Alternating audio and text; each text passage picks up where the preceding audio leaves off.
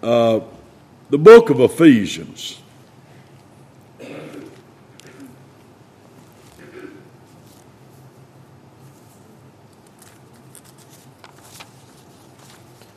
The book of Ephesians. Now, I like to expound this whole chapter, but it's pretty lengthy. But I'm going to read more of it in a minute. But verse 30 of chapter 4 of Ephesians, verse 30.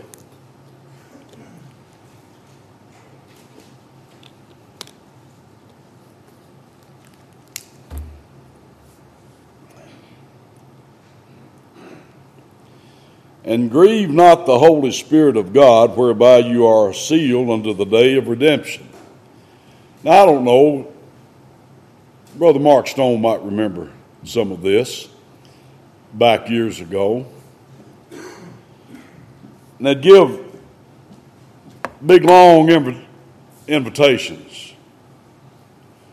And then the preacher evangelist or preacher that's giving it, and saying, now y'all don't be talking, look around. This is the most important time of the service, is the invitation. And don't grieve the Spirit. And that basically was the only time you ever heard that scripture mentioned. Grieve not the Holy Spirit. Anybody else ever hear that like that? Well, I knew then it was wrong. So here's what I want to do. I want to show you why that verse is there. Well, now, he starts out in chapter 4, verse 1. I, therefore, the prisoner of the Lord, beseech you. Now, he's writing to the church at Ephesus. This is an assembly at Ephesus. All right. That you all walk worthy of the vocation wherewith you're called. A vocation is what God called you to do. Walk worthy of the calling that you're called with. And how do we do it? Well, with all lowliness and meekness, with long suffering, forbearing one another in love. Now, of course, this is to the church congregation. But then we're going to develop into some other closer or more personal relationships. But this governs our church relationships, and so it ought to also govern our personal relationships also. But it's talking to church people, it's talking to saved people. Amen. It's not talking to lost people. We can't expect the world to abide by what the Scriptures say, because they don't have the ability to do that. All right, but now, saved people do, because we've had a work of grace done in us. We've been regenerated. If you are truly saved, you do have the ability to obey this. So, you say, well, I can't change. Well, not. Have you ever said that? I can't change. That's the way I am. I can't change. If you absolutely mean that, you're not saved. If you can't change, because you see, the life of a Christian is change. From the get-go. That's why he talks about grow in grace and knowledge.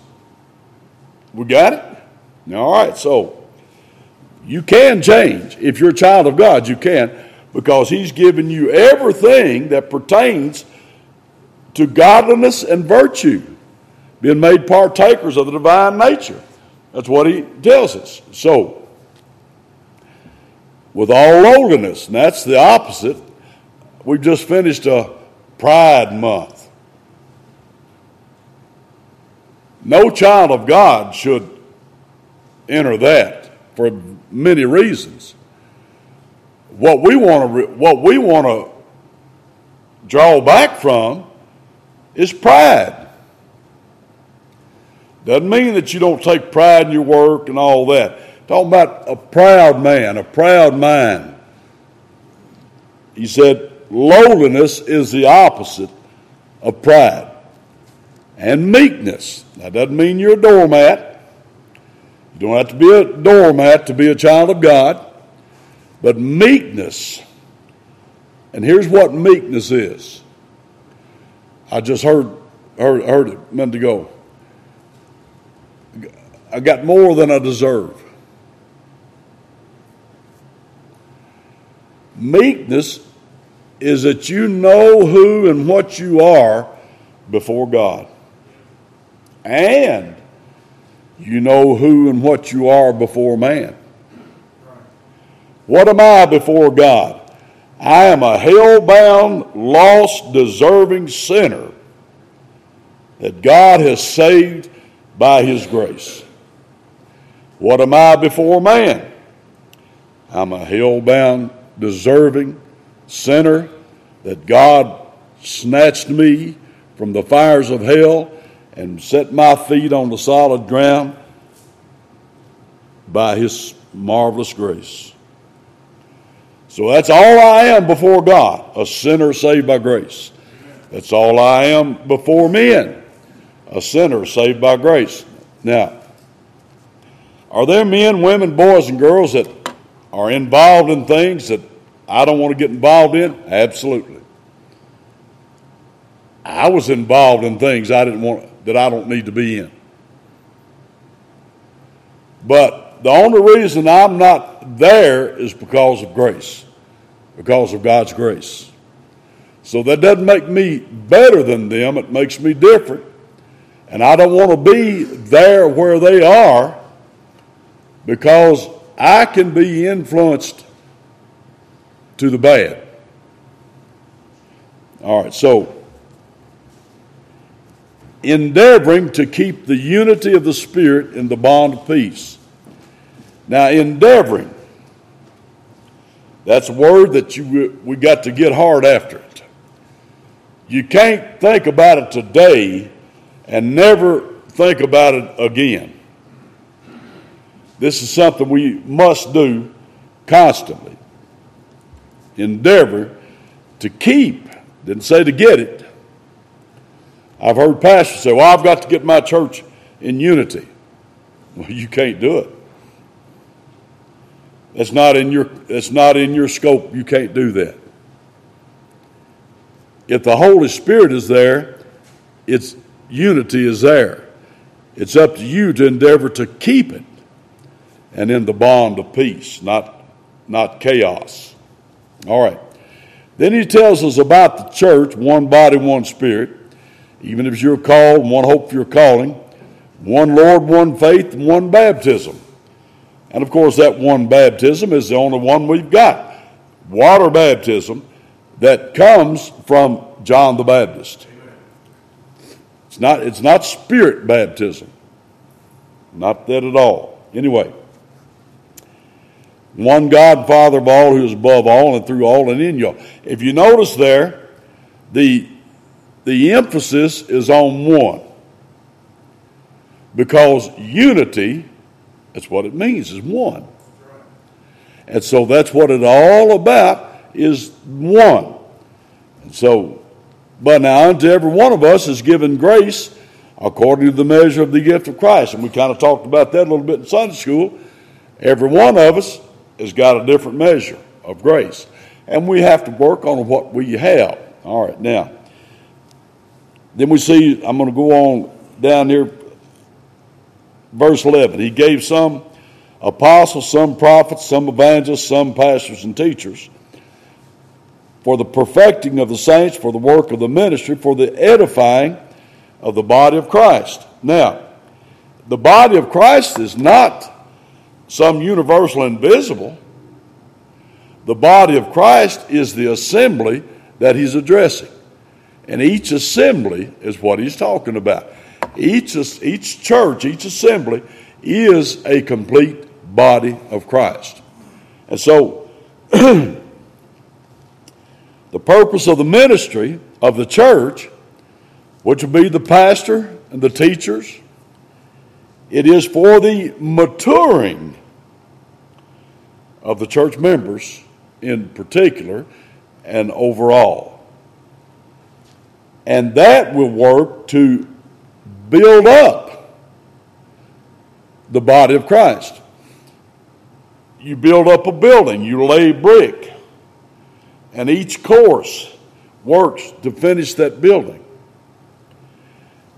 And spiritually, teaching the Word of God, here a little, there a little, precept upon precept, line upon line, as Isaiah says, works to build up the church.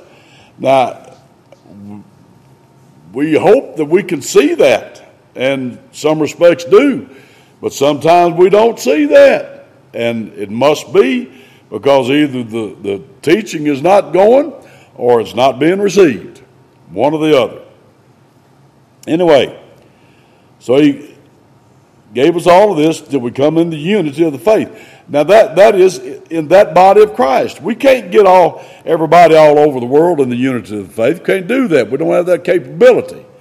Now, the reason for it, verse 14, that we henceforth, now that's in italics, it means from here, that we be no more. You can read that without henceforth. But that we be no more children. There's nothing wrong with being a child. Unless you're 40 years old. Now that's sad. I hear there are lots of 40 and 50-year-old men that are children. I guess some women too. They just refuse to grow up and act like responsible adults. Well, there's nothing wrong with being a child. Childhood is good. And the Lord gives us a childhood not just to play games. Childhood is to be taught how to be a responsible adult. Isn't that the goal of it? The raise to be taught. I'm going to play. Well, playtime's all right. It's good. Got to have that. But you've also got to have the instruction and the discipline to enable you to face facts and realize you've got to grow up. You children are going to have to grow up someday and support yourselves. Take care of yourselves and a family. So that the idea, if we grow up, that we become responsible adults. Well, spiritually, that we be no more children. Well, what's a child spiritually? One that's not sure of anything, tossed to and fro, doesn't know where they stand, and carried about with every wind of doctrine, and by the sleight of men and cunning craftiness, whereby they lie in wait to deceive. Well, there's all kinds of cults out there, all kinds of them, that preach rank heresy, that would turn you away from the truth. So, the only way to avoid that is to be under the teaching and the preaching of the Word and to receive it and to study it and to live it, that you won't be led astray. I remember I was raised at Old Ashland Avenue Baptist Church. I was raised under the teaching of the truth. Not all the truth, but the church truth, the trail of blood and all that. I was 9 years old when I first read the Trail of Blood. That's pretty good, wasn't it? And so from that age on, well, I got backslidden. Went in the Navy. Well, I didn't go wild, but I started working on Sundays and got out of church. And I was backslidden for some time. But you know what? There wasn't any way that I was going to get involved in some other religion. No way. I knew what the truth was with reference to the Lord's church, with reference to the Bible. I did know the truth. And I didn't get into all that stuff. I didn't do right. But I didn't go as far as I've seen lots of people go. And they say, oh, well, I used to be a Baptist, but I went over here. How'd you do that? You must not have, either you weren't taught anything or you didn't learn anything. And so that's what he says, that because they are waiting on every corner to get you involved in some kind of a cult. But he says, speaking the truth in love, may grow up into him in all things which is the head, even Christ. Well, now, I want to move on just a little bit. He says, verse 17, this I say therefore, and testify in the Lord that you henceforth, there's that word again, but that's in the text, from now on, that you walk not as other heathen, Gentiles, heathen, walk in the vanity, the emptiness of their minds. So he says, I guess it's a possibility that a saved person can do that. That's why he's warning them against it. That you walk not, that means walk your behavior in life. That's your walk. And that you don't walk as other heathen do. They have no concern, no care about anything. Many people, you talk to them about the Lord, you talk to them about the Bible. I don't want to hear that stuff. I got things to do. You ever encounter that? Well, that's what they're doing. They're walking in the emptiness of their mind. You know, billionaires die. And do you know how much they take with them?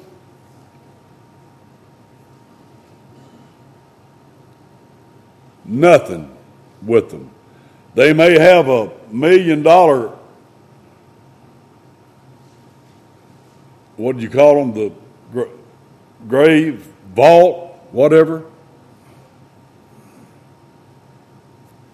But they're just as dead as somebody was thrown on a trash dump. There's no difference in them. They don't know any different. Their bodies don't, but now their spirit does. So people say, well, I've got to do this, I've got to do that. You need to think about what's going to happen to you when you leave here. We hear these politicians, well, we've got to get this pandemic under control. We've got to stop all this dying. Yeah, right. You want to stop all this dying. Boy, you sure think a lot of yourself. How you want to stop all that dying? The Bible says man's appointed unto death. So, he said we're not to walk as they are, having their understanding darkened, being alienated from the life of God through the ignorance that is in them because of the blindness of their heart. That's why they're walking like that. You're not to be like that. You're supposed to not be that way. And they say, who being past feeling have given themselves over unto lasciviousness. That means all kinds of lustful things, to work all uncleanness with greediness. Greediness. I haven't been on one of them. I've seen them on the news. What's that day called? The day after Christmas? Black Friday. And they trample each other in the stores and rush. You tell me, I've not been in one of them, but some of those big sales, you get in there and they'll knock you down to get in front of you, to get something for cheap. That's uncleanness with greediness. but you've not so learned Christ. That's not who we are. If you're of Christ, you haven't learned Christ that way. How have you learned Christ? Well, if you've never read the Bible, you don't know how you've learned Christ. You haven't learned Christ. So you've not so learned Christ. Now, if so be that you have heard him and have been taught by him as the truth is in Jesus. Now I want to give you why that grieve not the Holy Spirit of God is here. He says, now, that you put off concerning the former conversation, that's conduct, that's all of your conduct, what you're saying and what you're doing, that you put off concerning the former conversation, the old man. That would be the man that, or the human being that you were before God saved you. And that old man who's still with you, and he's still with me, or old woman, which is corrupt according to the deceitful lust. Now, that's not going to be the only time he uses that word in this text.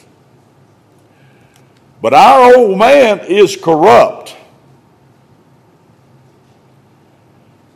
That old woman, that old man, what I was that's still with me, I've got a new man, but that old man is still with me. You know, old brother Walker, Clarence Walker, he got what they called hardening of the arteries. That's what they called it then. I think it's Alzheimer's or dementia or something. I'm not sure which one's which, but it's about the same thing. And they lose their powers, cognitive powers, to think and to remember when they get that. You've seen, we've got a president like that. And I mean, you know, I couldn't resist that. I had to. But anyway, so Brother Walker got that way. But before he got bad and had to step down and retire, I remember hearing a lot of them talk. About every time he preached about the old man. You know, I know now why he did that. Because he was feeling that old man taking over him. He was warning us all about that old man, because he's still there. You said you was in Romans 7? That old man, oh wretched man that I am, who shall deliver me from the body of this death? Don't think we've ever removed from him. He's still with us. Paul said the body of this death, like you've got a dead body chained to you. So that old man is corrupt.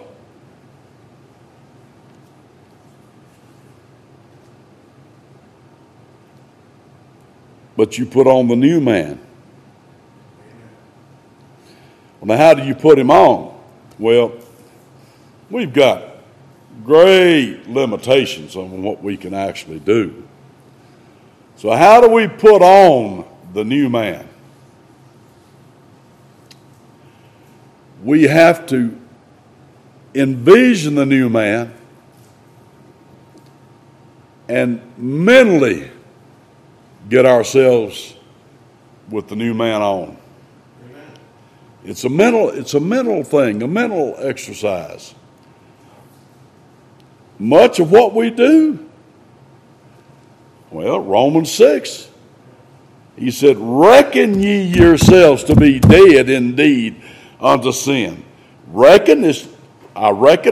charge, think that I am dead to sin. Well, actually, spiritually, when Jesus Christ died on the cross, all of his elect died with him. But we have to think and we have to reckon ourselves to be dead. We have to do that, and in that sense, put on the new man. He's here. We just got to put him on.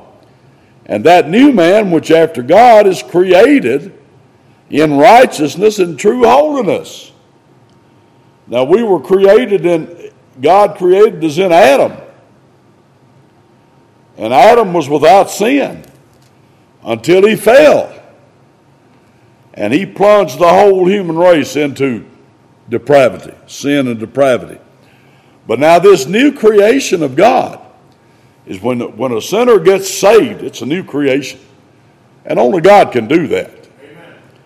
And so that new man, new woman is created in righteousness.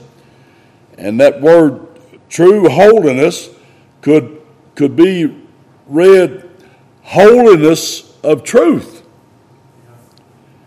Righteousness and holiness of truth.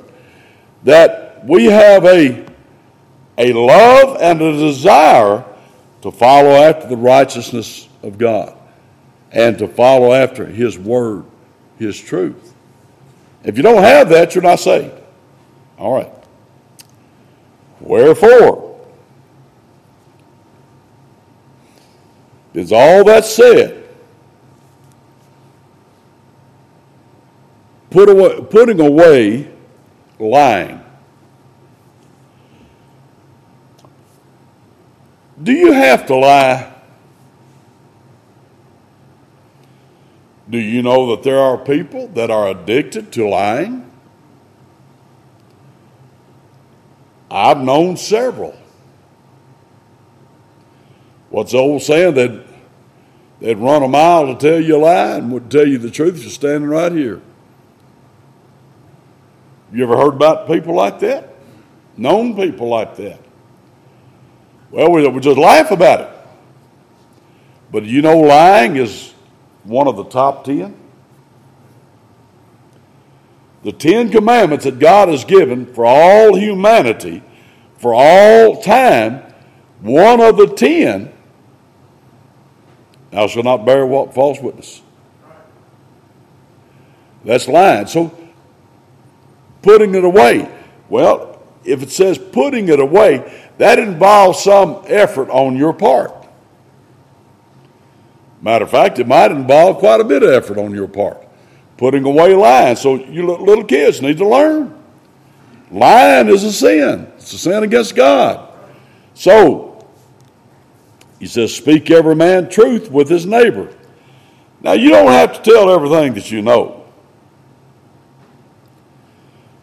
But when you do speak, you need to speak the truth. If you can't say anything, don't say anything, but don't speak a lie. Don't tell a lie. Well, that's what he's talking to church members here. So, for we are members one of another. Well, we're talking about husbands and wives, members of the church. We're talking about members. We're all involved in this. Then he says, be ye angry, and sin not. Now I say anger is a legitimate emotion. It's a legitimate human emotion. And there are some things that we ought to be angry about. We ought to be angry with the things that God is angry about. But we must not let our anger cause us to sin. That's where the big trouble comes in. Wonder how many people are sitting in prison right now with life sentences that they couldn't control their anger. And they pulled out a gun, shot somebody, or cut their throat because they got mad. Well, you don't know me. My temper. When I get to, I've got a terrible temper. People brag about that. Have you ever heard them brag about it? But I've got a temper now. When I get going, you ain't going to stop me. Well, you can be stopped. It may take a ball bat or a police's gun, but you can be stopped, and ultimately you'll be stopped by God. So we've all got a temper. Some people, boy, I've really got a temper. Like, how bad is your temper? Oh, my temper's a lot worse than yours is. Well, mine's worse than yours is. How bad is your temper? Well, my temper is so bad, when I lose it, I don't know what I'm doing, and I knocked our house off the foundation. Well, they sit around and brag about it like that, as if that's a bragging point. But God says, be angry. Yes, it's right. It's a legitimate emotion. And there are things that we ought to be angry about. But we ought never to let our anger cause us to sin against God and against other people. And especially people that we love. So, is anger a problem? It is if you let it be. It is with all of us if you let it be. Do all of us have to keep it under control? You better. Now, I say if you're lying, you're grieving the Holy Spirit.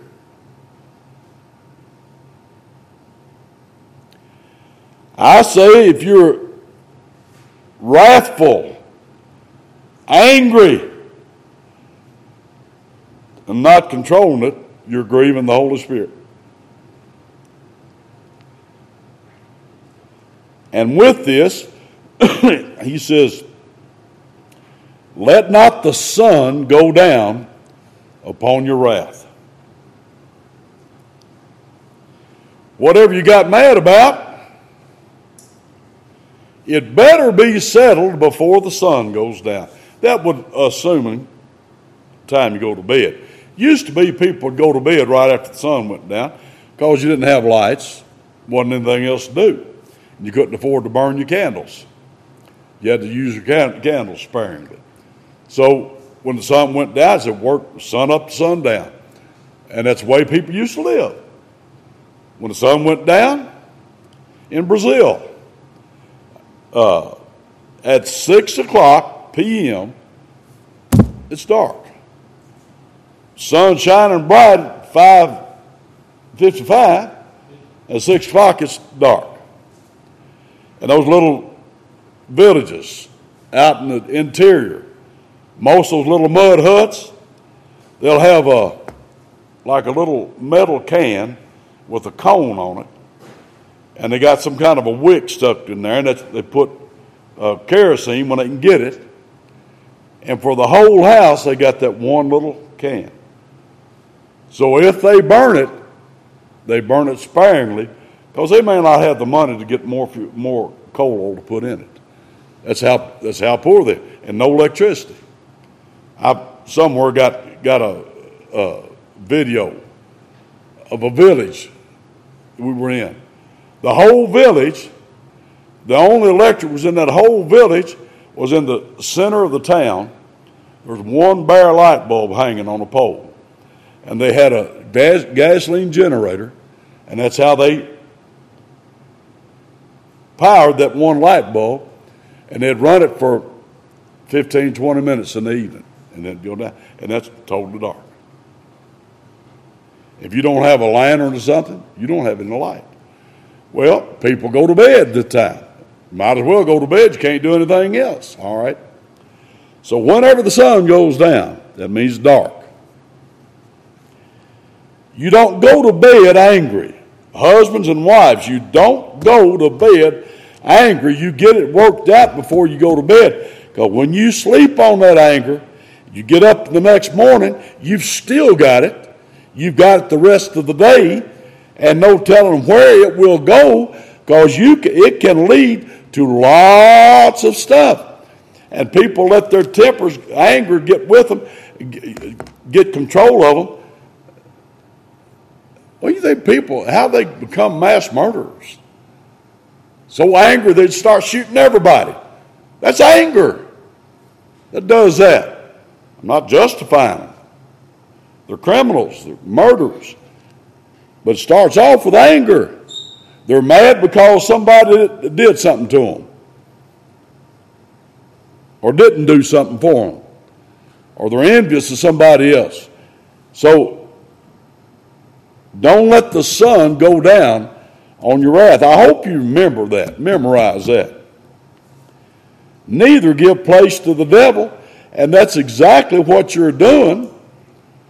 When you hang on to your anger, that's a lust. You're lusting of the flesh. And you hang on to it. And you keep it. You don't settle it. You're moving over and letting the devil move right in. And he'll do anything and everything he can. Let him that stole steal no more. Stealing. Taking what doesn't belong to you. Is it possible that believers could even do that? Well, evidently it is. That's one of the top 10. We take stealing so lightly today. The law takes it so lightly. If you don't steal a certain amount, they don't even make a report on it. Isn't that right, Dave? They got to steal so much, or they don't even bother with it. And then they'll say, well, we probably won't find it. We can't stop these people. And then you got them, they can break in these businesses, loot, ransack, home invasions. We take things so lightly.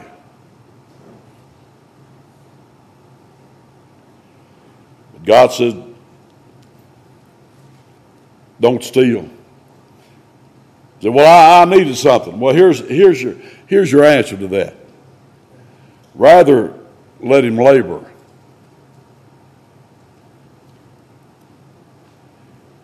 Working with his hands the thing which is good. Rather than steal, get a job. Jobs are plentiful right now. All you got to do is be sober, drug-free, and get up out of bed and go to work. That'll get you a job anywhere. So, well, I don't need to work. Yes, you do. That he may have to give to him that needeth. If you don't need the money for yourself, work so you can earn money to give to people that need it. That's a switch, isn't it? And if you're not doing all that, you're grieving the Holy Spirit. All right? Then he says, let no corrupt communication proceed out of your mouth. Now that's a second time he's used that word. In the Greek, that's the word sapros. Let me give you some synonyms. Rotten, worthless, literally or morally, bad, putrid, which is applied to putrid vegetables and fruits and animals. You know, there isn't a whole lot that smells worse than rotten potatoes. But they are so good when they're fresh and you cook them. But rotten potatoes have an awful stink. Basically, all vegetables and fruits do. I mean, they just really do. And dead animals do also. And dead humans do too. And that's what this word is. It comes from the word ponos, hurtful, evil, derelict, vicious, grievous, lewd, malicious. And Paul gets it all in one word.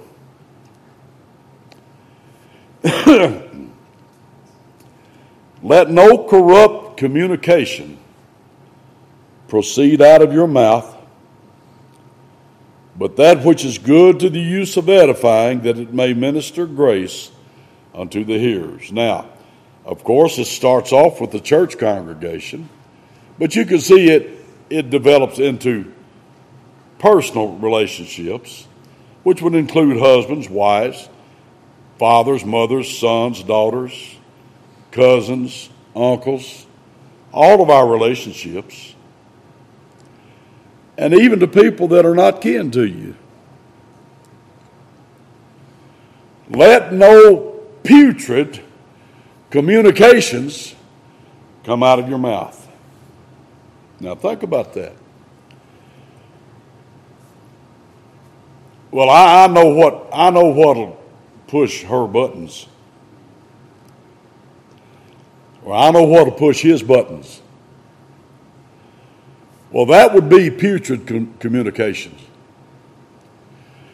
If you know what will set somebody off and you do it, you say it, that's corrupt communications. Because what's to come out of our mouths, and that's what David was talking about with my mother, is that which is good to the use of edifying. That's what's to come out of our mouths.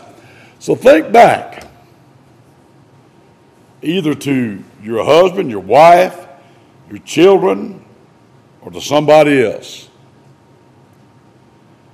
Have you been using your mouth to hurt and destroy, tear down?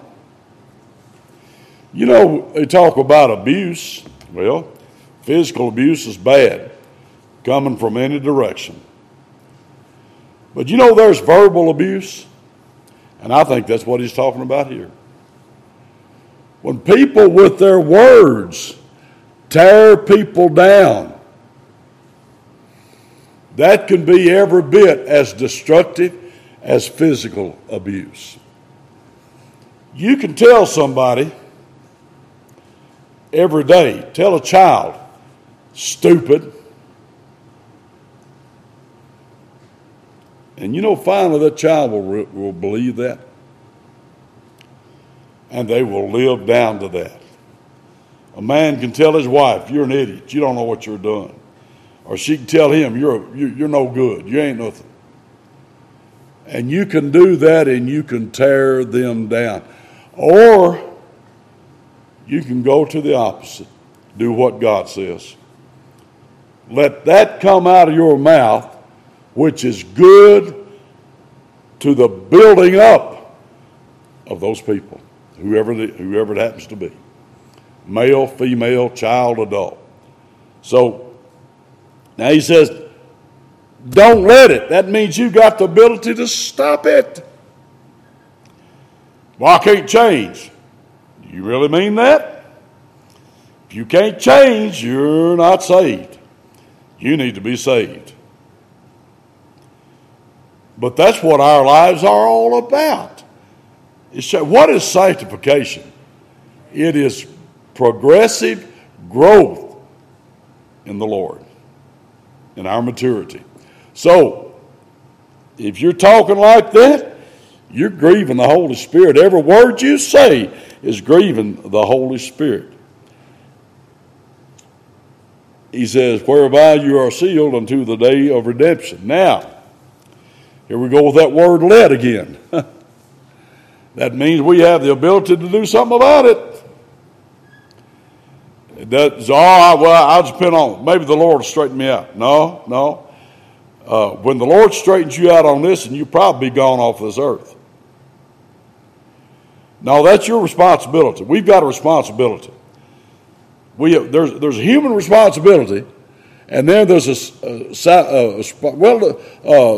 look at John 15 real quick. John chapter 15.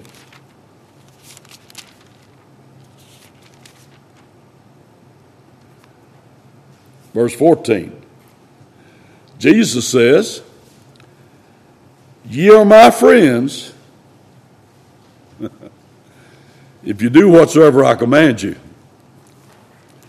And then 1 John 2.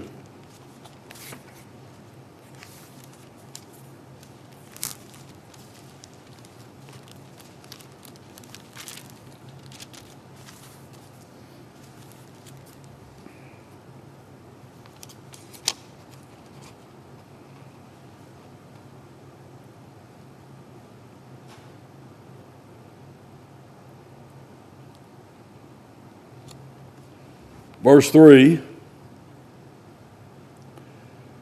"And hereby we do know that we know him, if we keep his commandments. He that saith, I know him, and keepeth not his commandments, is a liar, and the truth is not in him. But whoso keepeth his word, in him verily is the love of God perfected. Hereby know we that we are in him. He that saith he abideth in him, ought himself also so to walk, even as he walked." So, this is all the Word of God. And these are all our commandments coming from the Lord. And that's how do you know that you're a child of God? By keeping his commandments. You're not becoming a child of God by keeping his commandments, but you know that you are one because you are keeping and attempting to keep. Now look back at verse 31. "Let all bitterness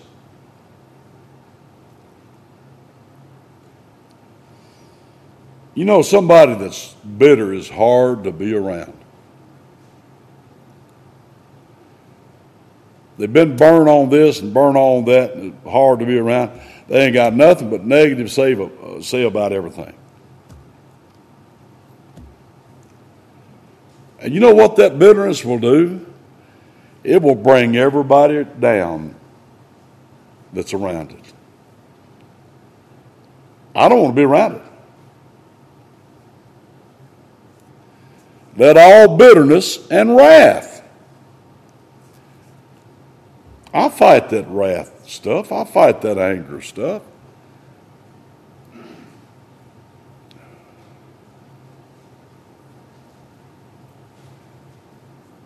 I get angry. I'm angry at the government. I don't trust the government. I don't have any great love for them. I don't like them lying to us like they do and doing the things that they do. I can't do anything about it. I've got to vote, and I vote. That's all I can do. So let all bitterness and wrath and anger and clamor, that's the noise around anger, and evil speaking be put away from you with all malice. That is, malice is evil. Let that all be put away. That's one of the other things to be put away. Let it be put away from you. And here's the positive side of that. Be ye kind. You kids need to listen to this. Kids can be so cruel to each other. They really can. And you need to be kind. We need to be kind one to another. Do we know what kindness is? Sometimes I wonder. Be kind one to another, tender-hearted, forgiving one another. There's a good point.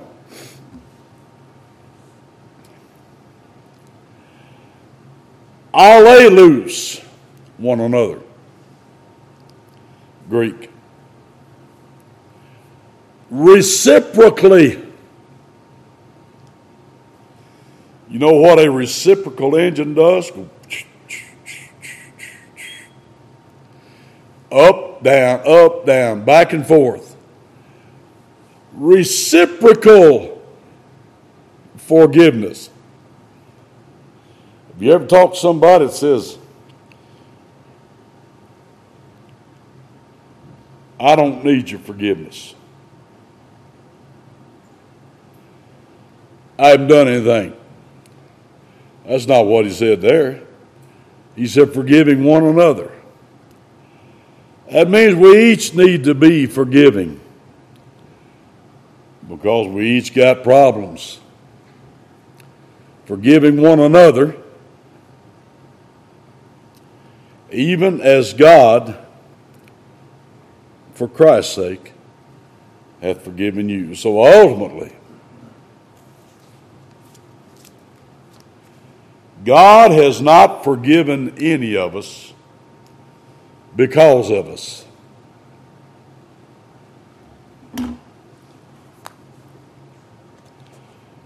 All these folks that think they're doing good works and all this stuff, God has not forgiven anybody because of them. God hasn't even forgiven me because I asked Him for forgiveness. God only forgives me or anybody because of the finished work of Jesus Christ and His redemption, work of redemption.